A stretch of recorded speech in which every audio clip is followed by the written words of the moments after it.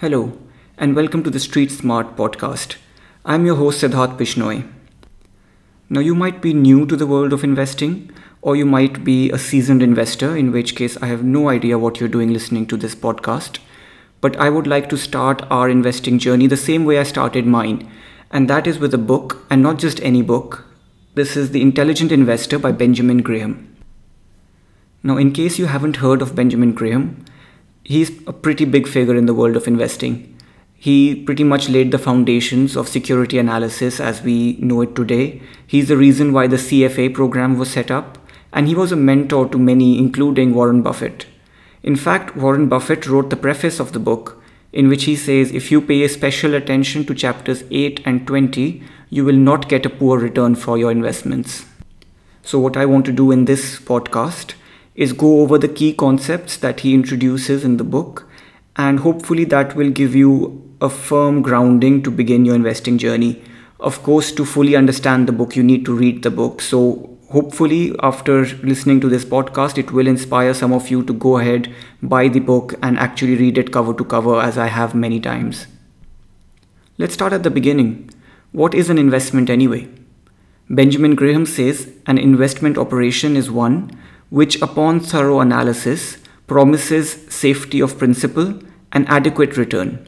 Operations not meeting these requirements are speculative. Now there are two things that I want you to pay attention to in that definition. The first of them is upon thorough analysis, which means that if you buy something without thorough analysis, you cannot call it an investment, you can only call it speculation. And secondly, safety of principal. And of course, nothing guarantees 100% safety of principal, not even US Treasury bonds, no matter what the US government tells you. But if you do not have adequate safety of principal alongside an adequate return, you cannot call that operation an investment either. So what we want to do is build a portfolio that upon thorough analysis promises relative safety of principal and an adequate return. But before we get into that, I want to talk about a concept that Benjamin Graham introduces called Mr. Market. To understand the concept of Mr. Market, let's imagine that you just bought a house. You bought a house worth $100 million. Why not? You bought it from Drake. Now your neighbor is a nosy guy. He's slightly annoying and his name is Mr. Market. And he comes up to you and he says, "Hey, I really love your house. I'm going to pay you $90 million if you sell it to me." And of course, you're not going to do that. You'll say, "I just paid 100 for it. I really like it. I want to live here. I don't want to sell it to you for $90 million. But he comes up to you again the next day and he says, "I want to buy it and I'll now pay you just $50 million for it." Are you going to go into a panic thinking, "Oh no, my house is just worth $50 million now, 2 days after I bought it"? Of course not. You'll think, "My neighbor, Mr. Market, is crazy. He doesn't know what the price of a house should be." Now imagine he does this every single day. He comes to you the third day and he says, "I'm going to pay $150 million for it." And then the fourth day and he says, "I'm going to pay $75 million for it." So what you will do is you will wait till he comes up to you and says, "I'm going to pay $250 million for it." And you'll sell it to him for $250 million. And maybe one day he comes to you and he says, "You can buy it back for $80 million," and you might buy it back from him. So you have to assess the value of your house and then decide whether you want to sell to Mr. Market or buy from Mr. Market. And the same thing applies in the securities world. When you buy equity, when you buy a stock of a company, when you buy a bond, you can't always think that the market's price is the correct price. You decide based on thorough analysis what should be the price of this valuable thing that I own. And if the market says the price should be higher, you can sell it to the market. And if the market says the price is lower, you can buy it from the market. So this is an inherent advantage that every investor has. We decide the price we want to buy something at, and we decide whether we want to sell it or not. And if the market doesn't agree with us, we can just wait until it does. But if we are influenced by the market, if we are scared of the market, and if we don't think that we can price things fairly, then this advantage becomes a disadvantage. Because now you're at the mercy of Mr. Market. If he says your house is 100, it's 100. If he says it's 500, you'll believe him and if he says is 50, you might sell it for 50. And this is all good in theory, you might say. Sure, I know that. But how do I stop myself from not giving in to greed or fear in the real world? And the best way to do that is to make an investment contract with yourself. Now, don't start calling up your lawyers right away, okay? It's not a complicated contract. It's really simple. You get a piece of paper, you write down how much you are going to invest every month, which are the mutual funds or diversified portfolios into which you are going to invest, and also when you want to sell it, for how long are you investing, and what are the conditions under which you will sell. So you can say, I will only sell it after 20 years unless I have a healthcare emergency or I lose my job. And what I want you to do after listening to this podcast is actually get out a piece of paper and make this contract, because you will be amazed at how much it helps you when you are looking at the market skyrocketing and are tempted to invest more, or when you're looking at a market crashing all around you and are tempted to take out all your money. Now, once you have printed, signed, and laminated your contract, you want to build an actual portfolio to invest your money in. And Benjamin Graham divides people into two groups: defensive investors and enterprising investors. And if you're not sure which group you belong to, then you can read his book and check out the definitions and the risk appetites of both of them. But if you are not sure, I would say you probably are more suited to the defensive portfolio, especially for first-time investors. So for a defensive portfolio, Benjamin Graham says you should have 50% of your money invested in stocks or equity and 50% in bonds or debt. Now, for a defensive portfolio, Benjamin Graham says that you should have 50% of your money in stocks or equity and 50% in bonds or debt. Of course, this varies for some people who might have a really strong view that the market is going to go up or feel that a crash is imminent. So there is some leeway there, but he does recommend that don't go below 25% or above 75% for either the stocks or the bonds part of your portfolio. Now, when you're deciding which stocks or equity to invest into, the easiest option, especially for a first-time investor, would be to simply buy a fund that tracks the entire index. So that would be the S&P 500, for example, in the US, or maybe the Nifty 50 in India. We will cover index funds and mutual funds and picking the right fund in a future episode. But for now, I'm going to move on to selecting common stocks that meet the criteria for a defensive portfolio. So Benjamin Graham says that if you are selecting a company to invest in for your defensive portfolio, there are 5 things you need to look at. So we'll go over all of them. The first one is that there should be adequate but not excessive diversification in your portfolio. And that means that you should probably be looking at somewhere between 10 to 30 stocks. So less than 10 means you're not diversified enough. Over 30 means you're probably too diversified. And of course, if you buy 10 utility stocks, then that's not really a diversified portfolio, but this is a general rule of thumb. The rest of the 4 criteria are quite technical, and you might find it useful to run it on a stock screener. So the one that I used is just screener.in, and I found that to be quite useful, but there are literally hundreds of websites where you can enter criteria and they screen out stocks for you. And that's quite a good starting point to weed out the obviously bad choices.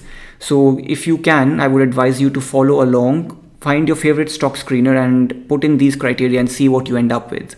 So the second criteria for choosing a stock for a defensive portfolio is that each company must be large, prominent, and conservatively financed. Of course, it's subjective what large and conservatively financed means, but I searched for a market cap of at least 50,000 crores for an Indian company. And for conservatively financed, we can say that at the minimum, the book value should be at least half of the market cap, and the current ratio should be greater than 2. The third thing that we are looking for is that each company must have a long record of continuous dividend payments. So you need to put in your screener at least a dividend paid for the last 5 years. And if you can find increasing dividends every year, then that's even better. The fourth criteria that we're looking at is that the investor should impose some limit on the PE ratio of the stock. The PE ratio is the price of one share divided by the earnings per share. Now you need to be really careful when you are looking for the PE ratio, because the earnings per share number for last year might be inflated because of some exceptional item, and similarly it might be depressed because of some exceptional item. So to get a more representative PE ratio, it's better that you take the average earnings of the last 7 years and then use that as the earnings per share value. So if that's the method you use, then it's suggested that you don't buy companies with the PE ratio greater than 25. And if you want to be lazy and just use last year's PE ratio, then you shouldn't be looking at companies with a PE ratio of more than 20. And for the final criteria, we're looking for some growth. So Benjamin Graham says at least 30% growth in earnings per share over 10 years. And again, the earnings per share should be calculated based on the average earnings per share of 3 years rather than just looking at a single point in time. And I would say that 30% is really conservative. So if you want to look for companies with a slightly higher growth, it's perfectly okay to set the criteria to maybe 50% growth over the last 10 years. Now, one thing you need to be careful about is you might end up with a lot of finance stocks and utility stocks after running these criteria. And these criteria were really built for industrial companies. And definitely when you have banking or NBFC stocks or utility stocks, they don't really operate the same way. The balance sheet is not set up the same way. And analyzing finance and utility stocks is a completely different method of analysis, which we can cover in a future episode. So just be careful with those. Now, if you've been following along and you actually put this on a stock screener, as I did, I found 8 stocks that were worth investing in, at least at first glance. So this is a really good initial screener, and now you can go really in depth into the stocks that you have found and read their balance sheets, have a think about their future prospects, and identify some great companies that are suited to your defensive portfolio. I want to tell you about one particular screen for enterprising investors, which helps you identify working capital bargains. So working capital bargains are companies that have net current assets per share greater than the share price. By current assets, I mean cash and things that can be converted to cash really easily. So that includes inventory and marketable securities. And to calculate net current assets per share, you look at the working capital, subtract the total debt, and divide that number by the number of shares. So working capital minus total debt divided by the number of shares. And if this number is greater than the share price per share, then on the face of it, we have a company which is worth more than its share price based on its working capital alone, even after accounting for debt. And you might think that it's impossible to find a company like this, because why would a company be trading so cheaply? But actually, when I ran the screener, I did find some companies. Now, of course, you have to be really careful, because one of the companies that came up was a jewelry company, and their share price was 15 rupees and their net current assets per share was 90 rupees. However, if you look at it more closely, for a jewelry company, the inventory is finished jewelry products, and it may not be so easy to convert them into cash, especially at short notice. So if you are making a portfolio of working capital bargains, you need to be careful that the current assets that you have identified are truly current assets, and then you still need to diversify. So you should only go ahead with this if you find 9 or 10 companies that meet these criteria, and you can make a diversified basket of these bargain shares. That is all we're going to cover in terms of criteria for selecting stocks and building portfolios. And obviously, if you want to go into more detail, you can always buy the book, read it. I highly recommend it. And what we're going to move on to now is proper securities analysis, or at least the basics of securities analysis. And one of the things we hear about all the time is fair value of a company. And it's something we discussed briefly when we spoke about Mr. Market as well. We sometimes see two companies with the same expected earnings per share have different valuations. So there are a lot of subjective criteria and objective criteria that determines the fair value of a company. And I'll pick out 5 things to look out for when you are trying to calculate the fair value apart from the expected earnings per share. The first one is general long-term prospects. And by long-term, I mean really long-term. Look for 20 years, 30 years, 40 years into the future. Do you see growth happening in that company? Do you see an aggressive, fast-paced growth, or do you see a more gentle, consolidating year by year kind of growth? The second thing is the management. Are they capable management? Do they have a lot of experience? Do they have strong values? The third thing is the financial strength and capital structure of the company. The fourth is the dividend record. And finally, also the current dividend rate. So criteria like these are always good to have when you're calculating the fair value.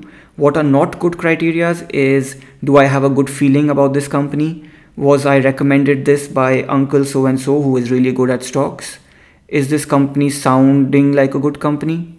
So you should have objective criteria that actually affect the growth, the future, the potential of the business, rather than working on feelings, rather than working on emotions.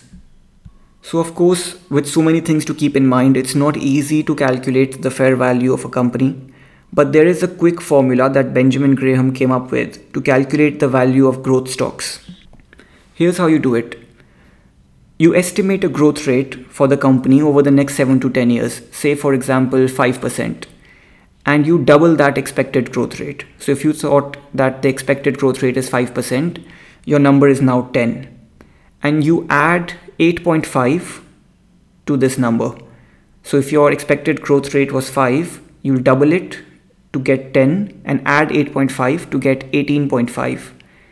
So whatever number you're left with at the end, you multiply that by the current normal earnings per share. So the value of one share of a growth stock is current earnings per share multiplied by, within brackets, 8.5 plus twice the expected growth rate. This is of course a really simple formula, so you cannot expect it to give you the exact valuation. It ignores all subjective aspects of valuing a company, but I have found that it often comes close to the value per share you would get with more sophisticated models. So it's a good starting point, and if you see a valuation of a company that is much higher than suggested by this formula, then you should be careful while buying the shares of that company. Apart from a valuation that cannot be justified, there are other red flags you can look for as well. A really simple red flag to identify is if a company is always acquiring other companies. That normally indicates that they may not have that much organic growth, or they might need to keep buying companies to constantly inflate their balance sheet. So that's always a red flag if you see a company acquiring 2 or 3 companies every single year. The second red flag is if a company is an opium addict. And I don't mean opium the drug, I mean OPM, which is other people's money. So you look at the cash flows in the balance sheet, and you look at the operating cash flow and the cash flow they generate from financing activities. And if most of their cash is actually from financing activities, that means they're really running the company on other people's money and not generating too much money from their own operations. So that's another red flag that you can look out for. And the third red flag, which is also really easy to identify, is if a company relies on just 1 or 2 big customers for almost all of its revenue. Because there's always the danger that that customer moves away from them and then suddenly they're left with no revenue and your shares are worth a lot less than they were the previous quarter. Now I've given you a lot of information about building portfolios, about enterprising investors and defensive investors, Mr. Market, fair valuation of a company. And before we close off, I want to talk about one last thing, and that is the margin of safety. And this is the second thing that Warren Buffett was referring to. If you remember at the beginning, we said that he asked us to pay attention to chapters 8 and 20. 8 was market fluctuations and Mr. Market. And chapter 20 is the concept of margin of safety. To understand margin of safety, you need to understand the earnings yield. The earnings yield is basically the reverse of the PE ratio. So it's the earnings per share divided by the price of one share. And what it tells you is the return that you can expect from that stock over a particular period. And you can compare that to the rate of interest that you get on a safe long-term government bond. And if you get a earnings yield of say 10% and the rate of interest on bonds is 5%, then you basically have a 5% margin of safety. And what that does is it gives you a 5% margin to be wrong. Because even if your stock investments don't do as well as you expected, they can do up to 4% or 4.99% worse, and you would still be better off than if you had invested solely in bonds. And you can do this exercise not just for individual stocks but also for the entire index. So now I had a look at the Nifty 50's PE ratio. Nifty 50 is the 50 largest companies in the Nifty index, and the PE ratio of Nifty 50 is around 28.27, which gives us an earnings yield of around 3.5%. But if we look at even 3-year government bonds, the yield on those right now is more than 4%. So what you have is a particular situation where the margin of safety is actually negative. And this is one of the reasons why it's better to buy shares with a low PE ratio, assuming that they are good companies. Because if you have a low PE ratio, you have a higher earnings yield and a better margin of safety. If you have a really high PE ratio, then you can end up with a negative margin of safety, and you really need your investments to do well to not lose money. So those were some of the key things that I really enjoyed about The Intelligent Investor. And I would really like to hear your thoughts about the book and what you felt about it, whether you agree with some of these concepts, whether you disagree, whether you are already following some of these. And if you do make your investment contract and it's a really interesting one, please do send it to me because I would love to read it and see what you have come up with. So thank you all for listening. Congratulations on making it to the end. I hope I've inspired some of you to buy this book and read it, and I will see you all next week.